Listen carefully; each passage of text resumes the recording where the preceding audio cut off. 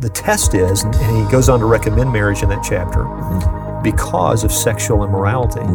So with singleness comes sexual temptation, because the only place where God has sanctioned a sexual relationship is in marriage. From Walking in Grace, this is the Straight Truth Podcast, Christian truths in an increasingly secular world. Welcome again to the Straight Truth Podcast. I'm your host, Josh Philpott. As always, I'm joined by Richard Caldwell, the pastor of Founders Baptist Church. And our special guest today is Stuart Sanders, pastor of Tomball Bible Church here in North Houston. As always, we invite you to leave a comment for us, and then we get to know your thoughts as we address these important issues. Pastor, I'd like to hear you speak on the topic of Christian singleness, and especially as it relates to sexuality. There is often among singles, especially as they get into their adult years, a desire to be in a union with another person, and but there's this struggle that they go through. They're not married yet. They have certain desires. There might be temptations there for them as it relates to sexuality. How would you talk to a Christian single in your congregation, thinking about maybe what Paul says in 1 Corinthians and other texts? One of the things that in recent days I've thought about some is I want to encourage young people to think about getting married younger. It seems like adulthood is put off in our culture, period. And people don't want to grow up. But then in addition to that, we live in a very materialistic culture. And so the idea is, I don't want to get married until I have everything in order. So I want to make sure that I not only, I finished college and I'm now established in my profession and my finances are all in order, and then I'll add someone to my life. And I would just encourage people to think differently about that. The Lord will take care of your needs when you meet someone who loves the Lord and will love you. It's okay to get married and grow up together and share life together. My wife and I were married very young. I'm not recommending this to everyone, but I was 19, she was 18 when we were married. And here we are now in our 50s, and we've grown up together. And what a sweet thing it is, to have 34 years of marriage. So that's one thought I have. Now, in terms of our thoughts about singleness, 1 Corinthians 7, Paul makes clear that there's nothing wrong with singleness. In fact, given the current circumstances as he was writing 1 Corinthians, he almost thought it could be preferable at that moment in the church's history. Things were difficult, and so having a family makes persecution and things of that nature more difficult for people. So there's nothing wrong with singleness. The test is, and he goes on to recommend marriage in that chapter, because of sexual immorality. So with singleness comes sexual temptation, because the only place where God has sanctioned a sexual relationship is in marriage. We need to establish that in our thinking, because our culture right now doesn't in any way acknowledge that. Sex before marriage is fornication. It's a sin. Once you're married, any sexual relationship outside that marriage union is adultery, and it's a sin. So there's only one place where a sexual relationship is a blessing and a joy, and it's sanctioned by God, and that's the marriage bed. It's between a man and a woman who are married. Genesis 1:27, Genesis chapter 2, and elsewhere. This is where God has blessed the sexual relationship. So let's think about things like long engagements. Once you know you're going to get married, I encourage brief engagements, because there's a sense in which, and we know this to be wrong, if we're Christians and we know the Word of God, we know this to be wrong intellectually, but the temptation is there to say, I'm already going to marry this person, we love each other, we know we're going to be married, we're committed to each other, and that sort of opens the door to wrong expressions of affection between these two people. So I would say, think about getting married younger. Think about when you know you're going to be married, don't have a long engagement. And understand that any sexual relationship prior to marriage is going to be sin in the sight of God, and it's serious. It's amazing how much Old Testament material is devoted to Father's instruction to sons, avoiding sexual immorality. So the book of Proverbs is full of it. Entire chapters in Proverbs devoted to that.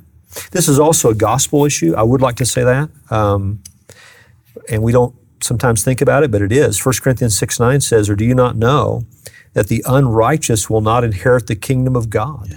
Do not be deceived. Whenever I see those words, do not be deceived. It's a red light. This is something people are deceived about. Do not be deceived. Neither the sexually immoral, nor idolaters, nor adulterers, nor men who practice homosexuality, nor thieves, nor the greedy, nor drunkards, nor revilers, nor swindlers will inherit the kingdom of God. So if that's someone's habitual lifestyle, if that's the pattern of their life, they're giving evidence that they're not in God's kingdom and they will not inherit the kingdom. They don't belong to God's family. Thank God, though, there's forgiveness even where there's been failure. Next verse says, and such were some of you. But you were washed, you were sanctified, you were justified in the name of the Lord Jesus Christ and by the Spirit of our God. So this is a gospel issue. It's also a matter of our sanctification.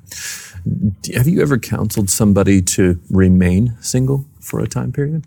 I don't know if I've counseled somebody to remain single, but counseling them to look at, as Richard said earlier, that singleness is a gift. Often it's just treated like a disease. Right. It's either a disease or it's a point of pride. I'm not getting latched down in any way.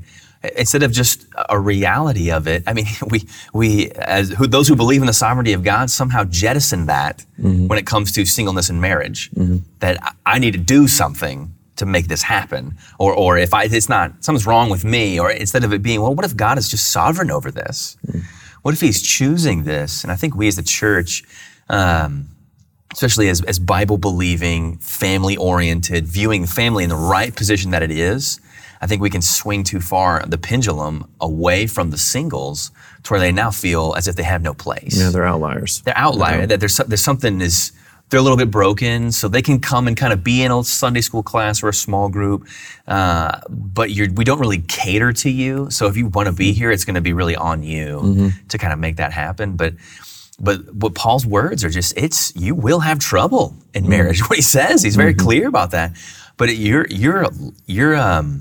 freedom, in a sense of the ability to move and go and serve, is so much greater and not in a better way or a worse way, but just in a different way. Is that the gift you mentioned then? What is the gift itself? So that you look at somebody like John Stott, who leverages his singleness by just going all over the globe, by writing copiously, and by giving himself to the ministry with hours and hours that a married person shouldn't give. Because they have other obligations that they need to be doing. They need to be there for their wife. They need to be present as a father. They need to be giving time, thinking towards that, cultivating towards that. Whereas somebody ministering like John Stott, or even not in ministry, you can just go on every single mission trip that you want to go on. You can spend hours and hours up all night at homeless shelters or sharing the gospel, or you can lead 5, 6, 7 different Bible studies. Because your time that would be used for family, and rightly so, necessarily so, is now open. So leverage that for greater maturity. Go and attending further training and conferences to then be more equipped, instead of viewing yourself as a broken toy and that I'm just not good enough to do these things. And I think we, especially as pastors, need to be finding ways to elevate the one who is single and to put him to work. Instead of say, well, go fix that problem that you have, get cleaned up from that disease, and then we'll put you to work. Let's put them to work now. Let's leverage them for the kingdom now. That would be the gift that Paul would say that he himself had, because he's able to just go round and around the Mediterranean world without having to, consider what's best for my family. And as we put them into ministry, though, we do need to do that in a way that's wise. Absolutely. For them and for others. Absolutely. Just like being married puts certain limitations on what you do in ministry. Absolutely. To be wise and to be safe with respect to the temptation of sexual sins. That's always there. Last thought I would share is I just want to underscore the fact that sexual faithfulness is a part of our sanctification. The Lord wants us to take this seriously. 1 Thessalonians 4:1 says, "Finally then, brothers, we ask and urge you in the Lord Jesus that as you receive from us how you ought to walk and to please God, just as you are doing, that you do so more and more. For you know what instructions we gave you through the Lord Jesus. For this is the will of God, your sanctification, that you abstain from sexual immorality, that each one of you know how to control his own body in holiness and honor, not in the passion of lust like the Gentiles who do not know God, again, a gospel issue, that no one transgress and wrong his brother in this matter, because the Lord is an avenger in all these things, as we told you beforehand and solemnly warned you. For God has not called us for impurity, but in holiness. Therefore, whoever disregards this, disregards not man, but God, who gives his Holy Spirit to you. What a serious word in a day and age in which we're living, where these things are not even really thought of very much. So sexual faithfulness, holiness is what God expects of us. And there's a warping of what we market marriage as for the controlling your bodies. Right. That's not in the context of singleness. That's in the context of Christianity. Yes. That's like, if I could just get married, then I don't have to worry about controlling my body anymore.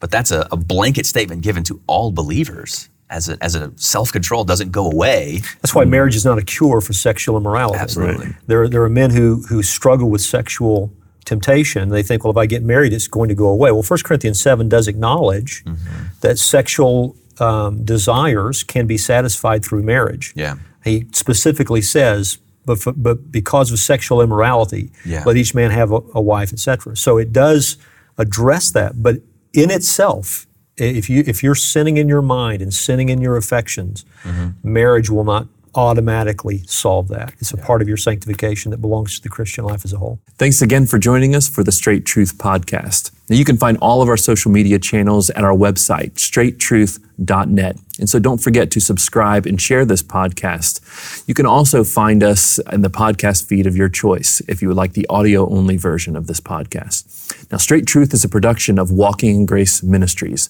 For more info, go to walkingingrace.org. Thank you.